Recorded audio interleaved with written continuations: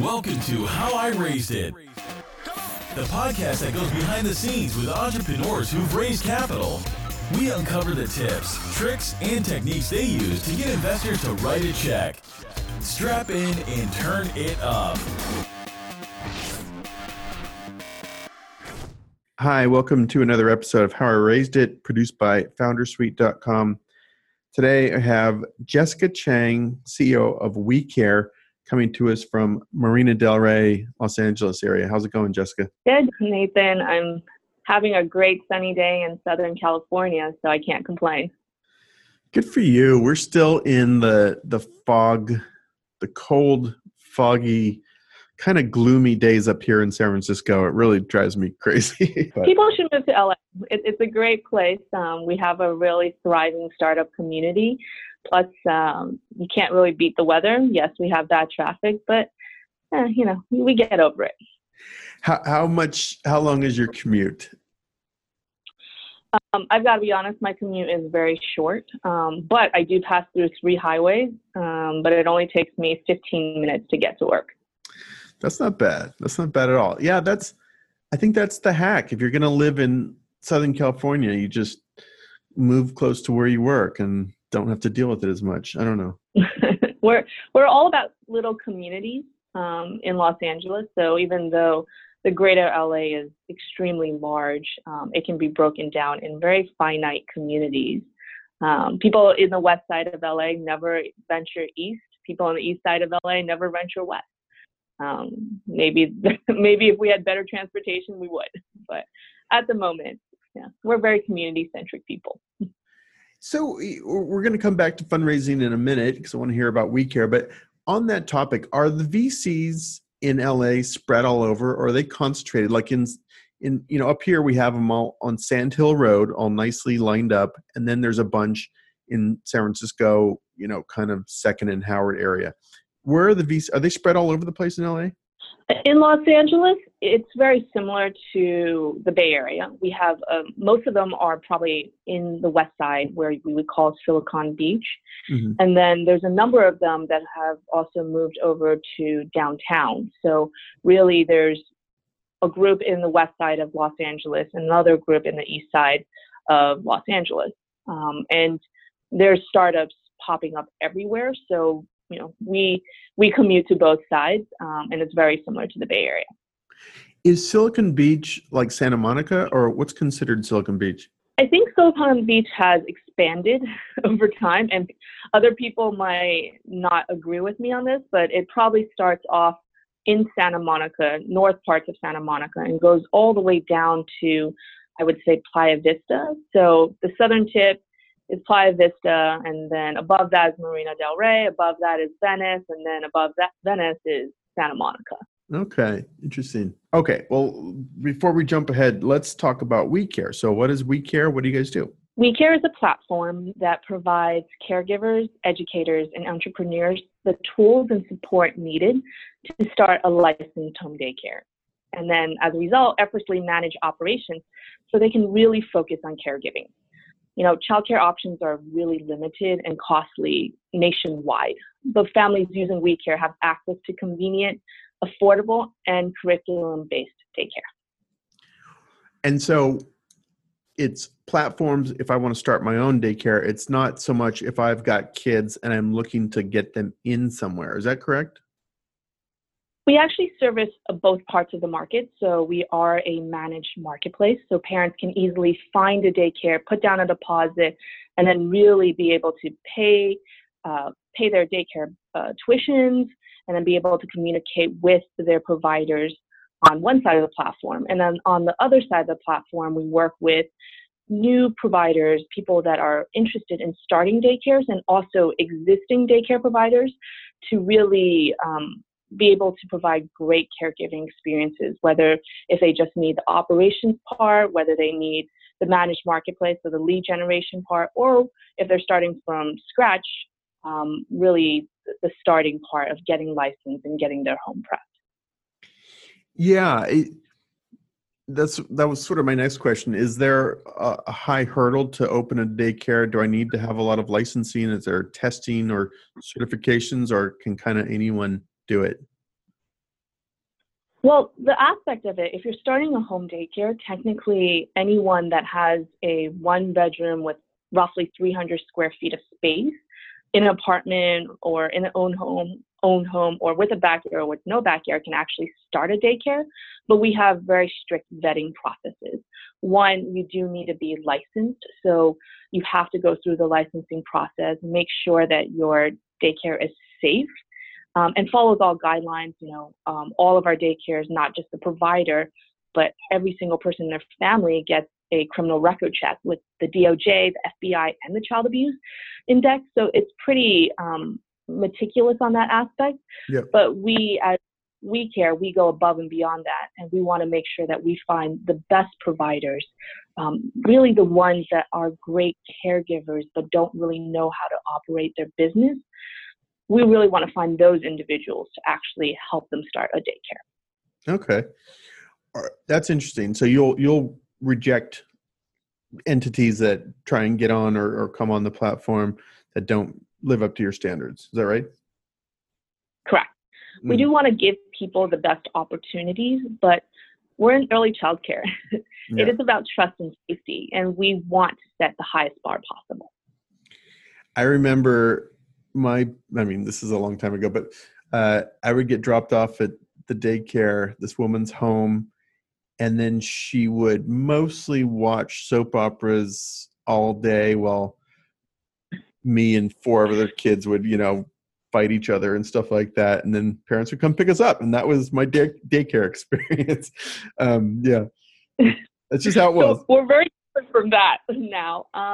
In the end of the day, parents need to find things that are convenient and also affordable to them. But we're raising the bar and actually adding the quality aspect. That's why all of our daycares are curriculum-based. So from that perspective, you can think of our daycares as micro preschools. Okay, sure.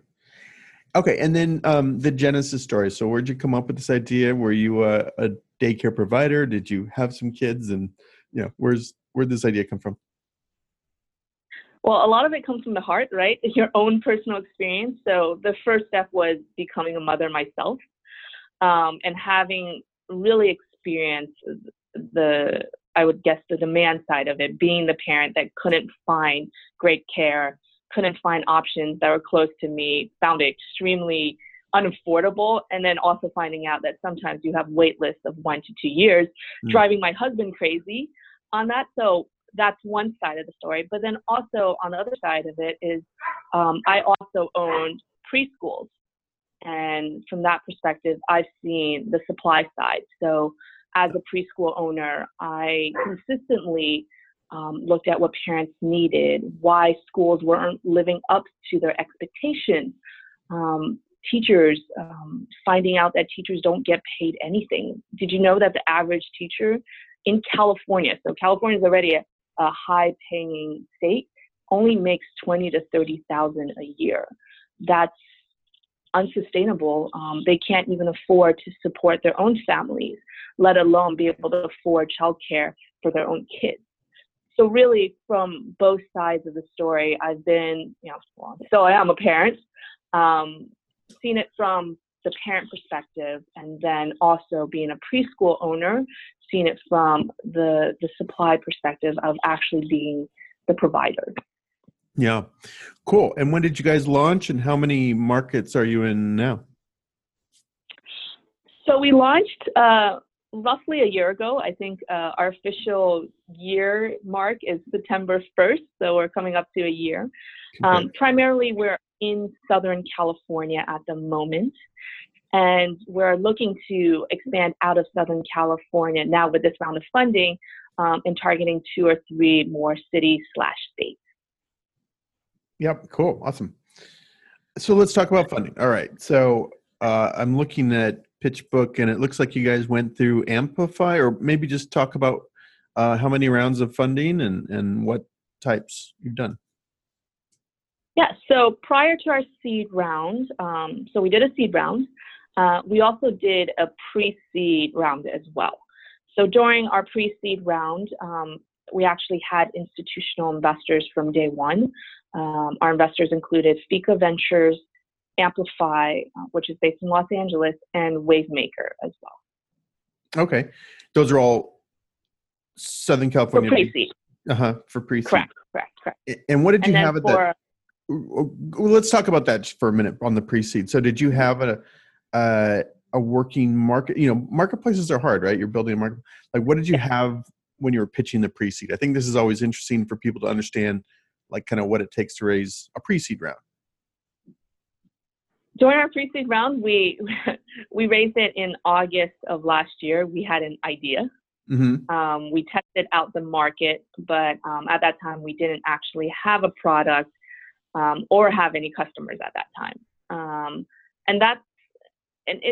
I believe this is a pretty unique situation, and I kind of compliment that to actually our founding team. I believe as founders of the team, we actually have 3 founders. All of us have previous entrepreneur experience, previous startup experience, previous exit experience as well.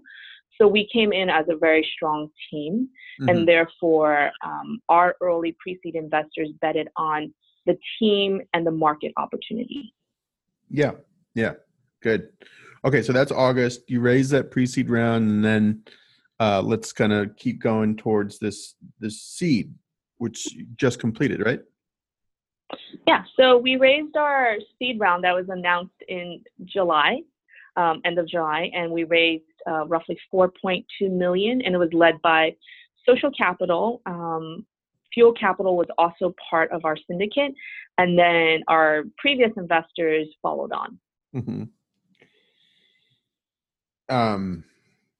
Cool. And by this point, you had a working prototype and some daycares created, I guess, or what was the fast forward a year from your pre-seed, what was the scenario you were pitching?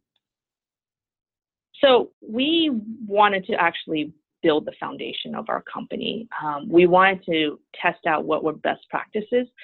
So our hypothesis was that we wanted to actually have the supply side, so actually getting people to start a daycare from scratch, getting their license, enrolling kids, and then the families that are enrolled being happy and paying.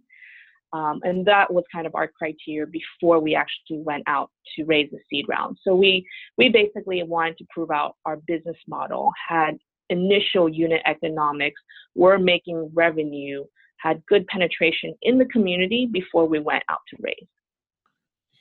Do you, because again, the marketplaces are always just so interesting, and how people kickstart the marketplace and then raise money on that. Did you just focus on like one specific town in Southern California and kind of build out the business model and unit economics in that, or did you have to go to a couple towns? I don't know, how much points did you have? Actually, when we went out to raise our seed round, we had 10 daycares opened and having kids. So there wasn't very much to that. But from the perspective, because there is a longer period to ramp up for daycares, we had in our pipeline roughly another 70 daycares, right? Okay. But from the start of it, we actually picked out exactly what we wanted to test it. Luckily, we had the opportunity to start in Southern California. And as you know, LA is quite large. And from that, it's almost like 6 small cities in one. So we really could test out different, I would say, communities, different ethnic groups, different social economic zones as well. And that actually kind of put our hypothesis together. So, for example, we wanted to make sure that this product actually worked in low, middle income areas. And at the same time, we also wanted to make sure it worked in high income areas. Yeah, we don't, you didn't want to just be another startup serving like, the whims of rich people. Yeah, we're definitely, we understand sometimes tech can get a bad name. Our product is really for all families. What we like to say is that we're trying to create affordable, convenient, early childcare options that are actually accessible to all families. So from that, our target is really looking at the middle of America and saying, okay, middle America, they spend 30 to 40% of their income in childcare, just on childcare alone, early childcare. What can we do for them? Yeah, that's good. Okay, so you've got a pretty big market. You've proven the business model, got your unit economics. You've got 10 daycares running, 70 in the pipeline. How did you kind of approach the fundraising? Did you just start talking to all the LA investors, or how did you identify who to reach out to for this type of business? So luckily, we picked really good pre-seed investors. They were very much supportive of us establishing relationships pretty early on with potentially interested investors that would look at us during the seed round. So we spoke to them way before we decided to raise. The other factor to it is when we decided to raise, we had a very structured way of going about it. We looked up all of the investors that have invested in our previous space. We narrowed it down. We narrowed it down to the partners we wanted to talk to. And then we went to our current investors and really asked for introductions. And that's how we actually got started with the process. From that standpoint, the process actually went pretty quickly once we did that part of our tactic.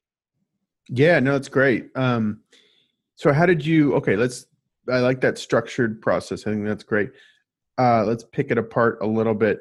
When you were identifying, previous investors or investors that previously invested in this space, what were you looking at? Just other, and I can't imagine there are too many like daycare type of things, but.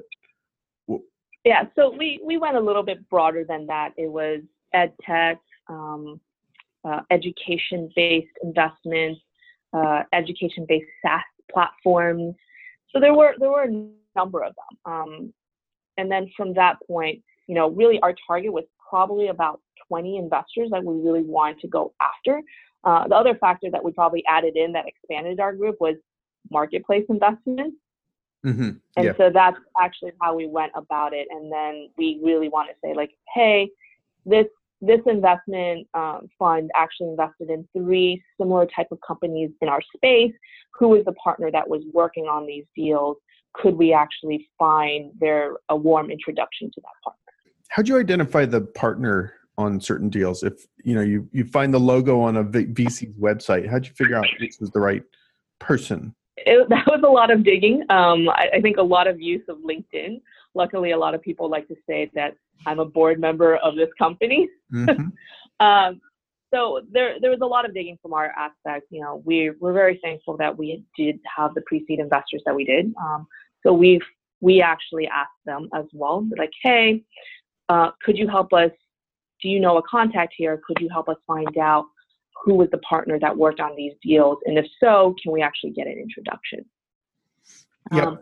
And I think that's actually pretty useful. And I think from that perspective, having pre-seed investors that are well acquainted with the space and can make an introduction, that's really, really useful for a startup founder. Were you looking only Southern California or Bay Area or broadly?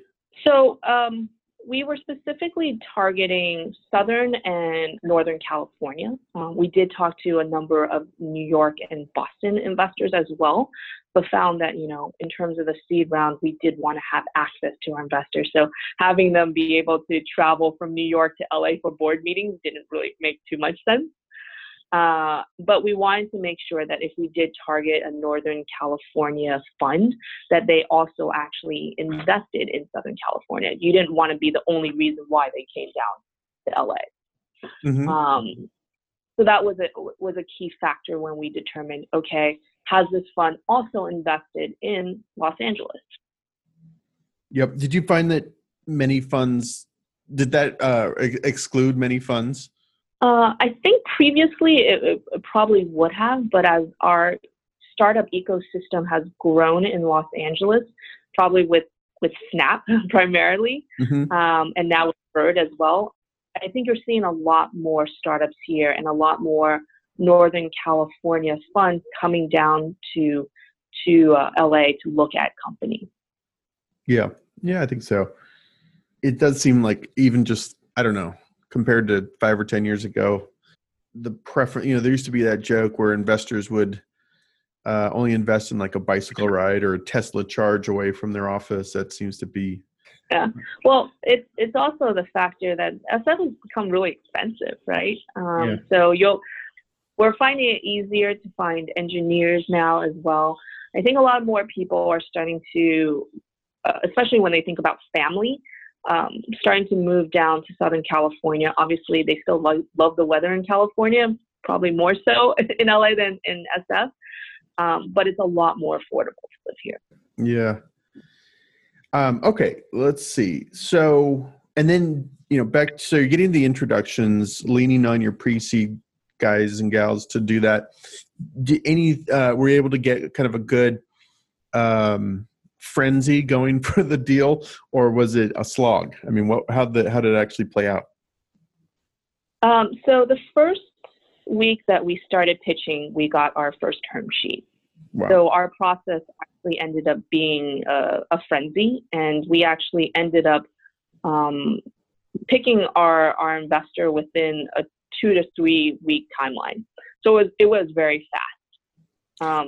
We were I believe the process of why it probably went fast is because we started talking to individuals prior to deciding to actually fundraise, and that helped to garner interest. And we weren't just kind of telling the story for the first time.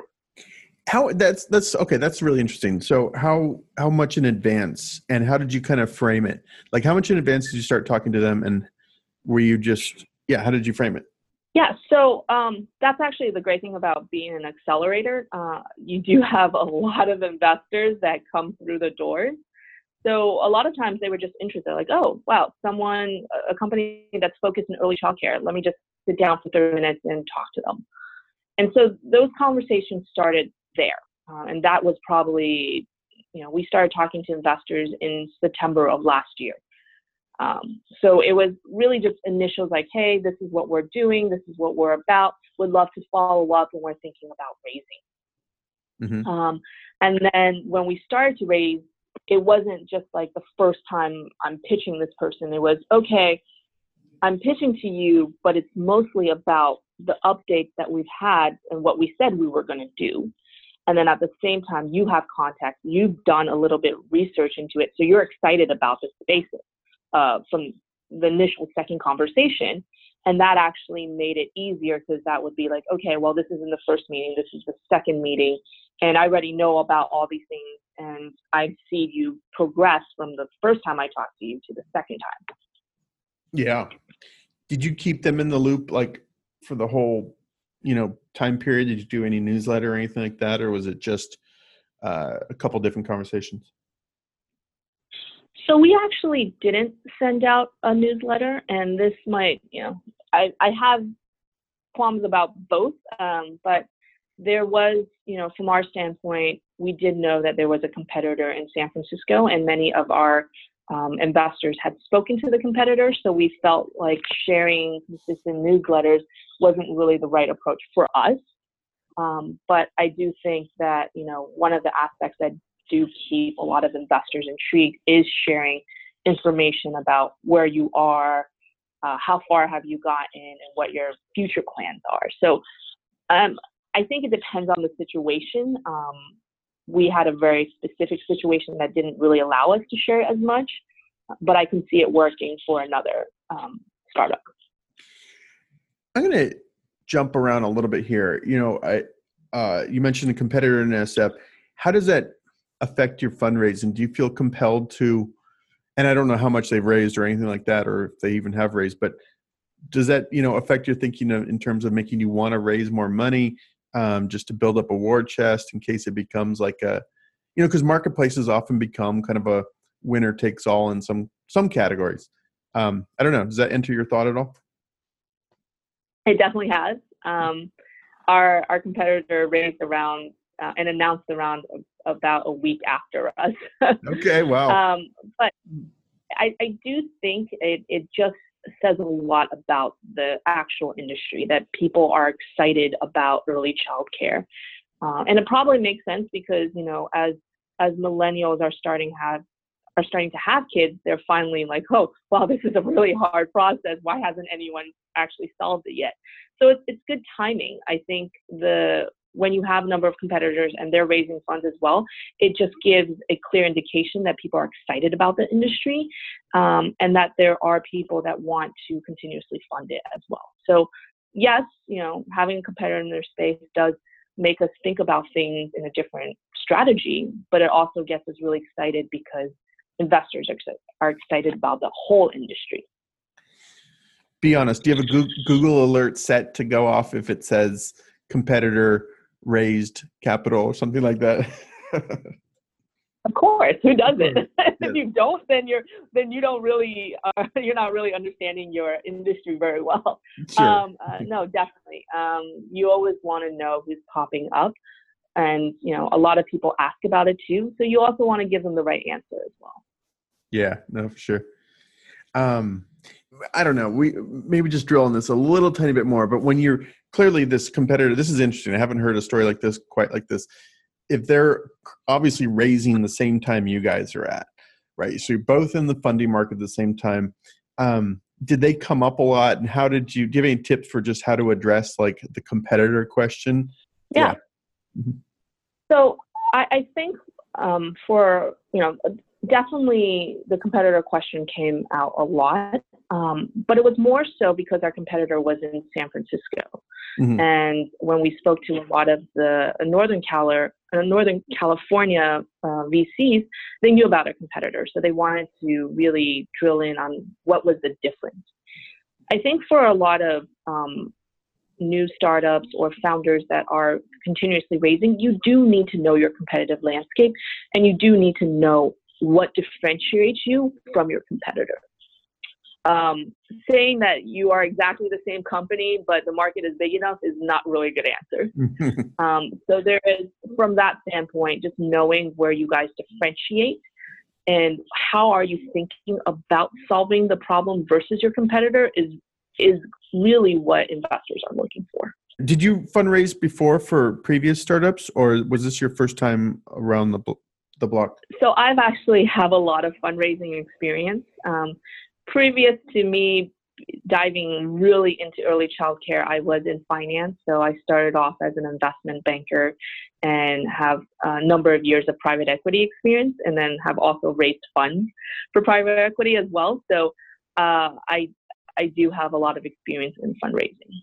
Okay, so that's great. I didn't actually know that. So what did you learn from, or what did you take from your PE iBanker days that you applied to raising a seed fund? Anything kind of jump out at you? I think one of the key aspects is I think a lot of times people founders focus a lot on their presentation, and they're very keen on making sure they hit every single point on their presentation, which actually becomes a really big distraction from an investor standpoint, because they're like, I hear pitches every single day. Tell me something new. Get my attention. Mm-hmm. And one of the things that we did, and probably a lot of investors are going to hate me for this, but we essentially almost never opened our presentation. We had one, but we went into every single pitch session with really telling the story and engaging the investor's interest. So if we needed to pivot based on their interest, we did. So at all times, they were focused on us and we were focused on them. Yeah. Would you actually not even... No, I think that's it. That's really interesting. Would you, let's put a fly in the room. Would you sit down and not even open up the laptop, and you would just kind of start having a conversation about what you're doing? Is that how you would actually do that? Well, obviously, I said we have a presentation, mm-hmm. but I would really love to tell the story from my perspective, and then let you guys answer any questions. And if you want me to open any of the slides, we can. And I think that was very refreshing for a lot of investors, because they're so used to getting pitched by presentations. Yeah. And a lot of times, as a result, founders are like, oh no, I missed a slide. I have to go back and talk about that point. And that can be a big distraction. So I really I knew my presentation. Obviously, make a presentation because you want to know all the facts that you want to cover and all the points that you want to get through. And obviously, when you're done with a presentation, investors actually look at it to make sure, like, hey, did I miss a point here and there?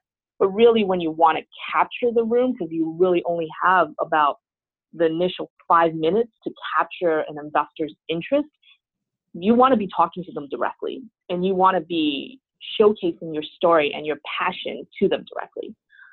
The caveat is, it is the seed round, right? So I probably would say it would be a lot different if this was a Series A, Series B, Series C, where metrics are extremely important.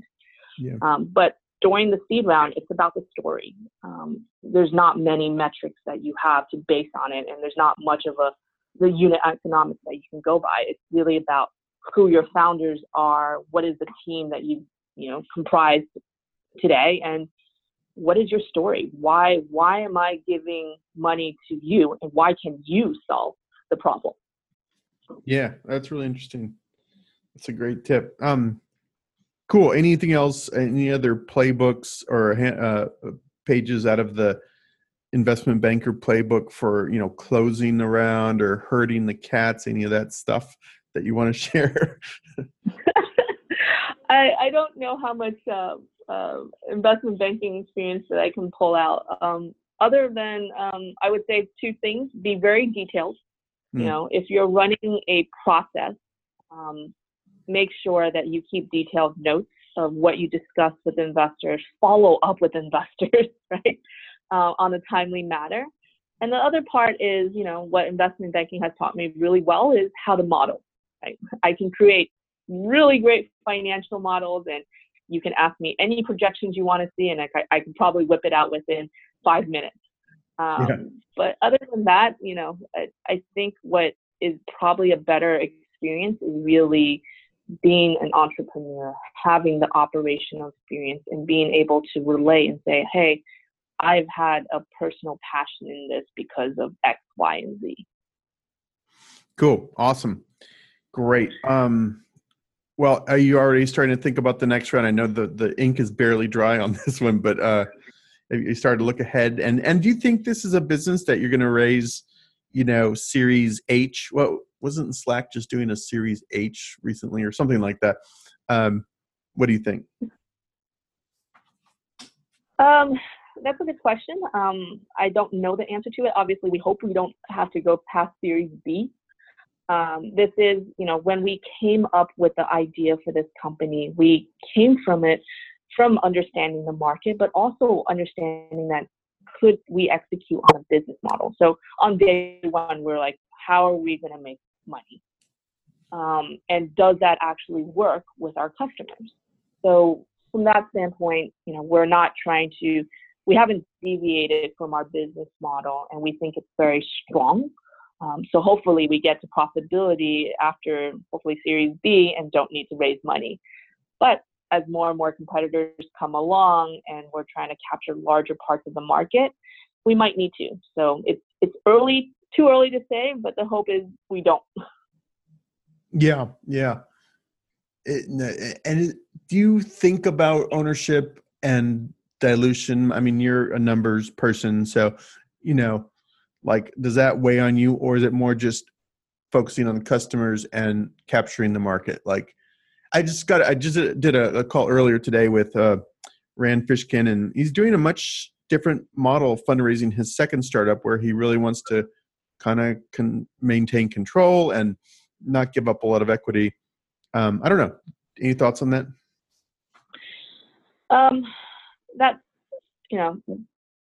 I do think about dilution a lot. My mind is run by percentages and basis points all the time. But I also think in the beginning, you do have to be a little bit more lenient, because you do need the capital to actually execute on your idea. So if you run out of money before you actually proved out your business model, then 100% of zero is still zero, right? Yeah. So I do think in the beginning it is about how much capital do you need to actually get to a point where you can prove out your business model. And then once your business model is proved out and you you can see it being very scalable, you can be a little bit more stingy with how much capital you're giving out, or how much dilution that you're actually taking in. Be honest, have you modeled it out like under, 5 different scenarios of different funding rounds and what your ownership stake looks like? Be honest. Oh yeah. I have version 23 of conservative case. Yes. So right. That's what finance does to you. You become very good at modeling out very different scenarios, and you plug and play everything into it. But maybe sometimes, and this is why I have other founders, you have to take your head out of the model and say, okay, what is realistic? What's probably going to happen? And if it's a 0.0% off, it's still okay. Yeah. Cool. All right. One last question, and I'll let you get back to your business. But any other tips for founders, either maybe about navigating the LA funding scene, or just other tips for building and funding a marketplace business? Anything we haven't covered, or have we covered it all?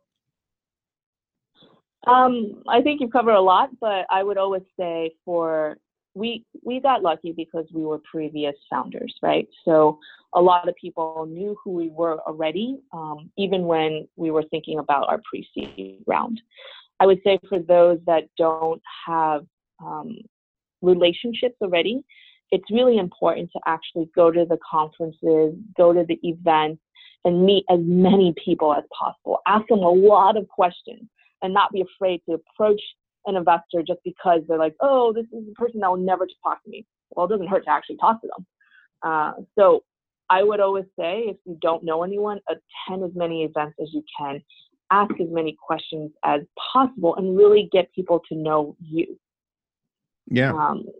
That would be advice that, for others that aren't in similar situations. Awesome. Cool. Jessica, this is great. Anything you want to promote? If people want to learn more, it's WeeCare, WeeCare.co,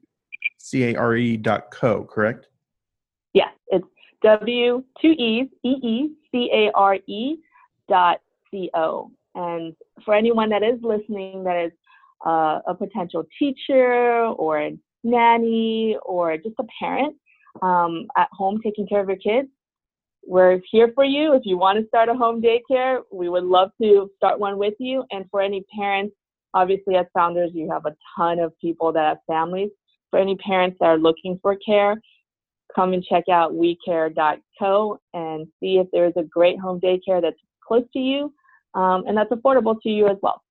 Cool. Awesome. It's a great idea. I love it. All right, Jessica, thanks much. And hopefully we'll catch you after your next round. Okay. Thanks, Nathan, and have a great day. You too.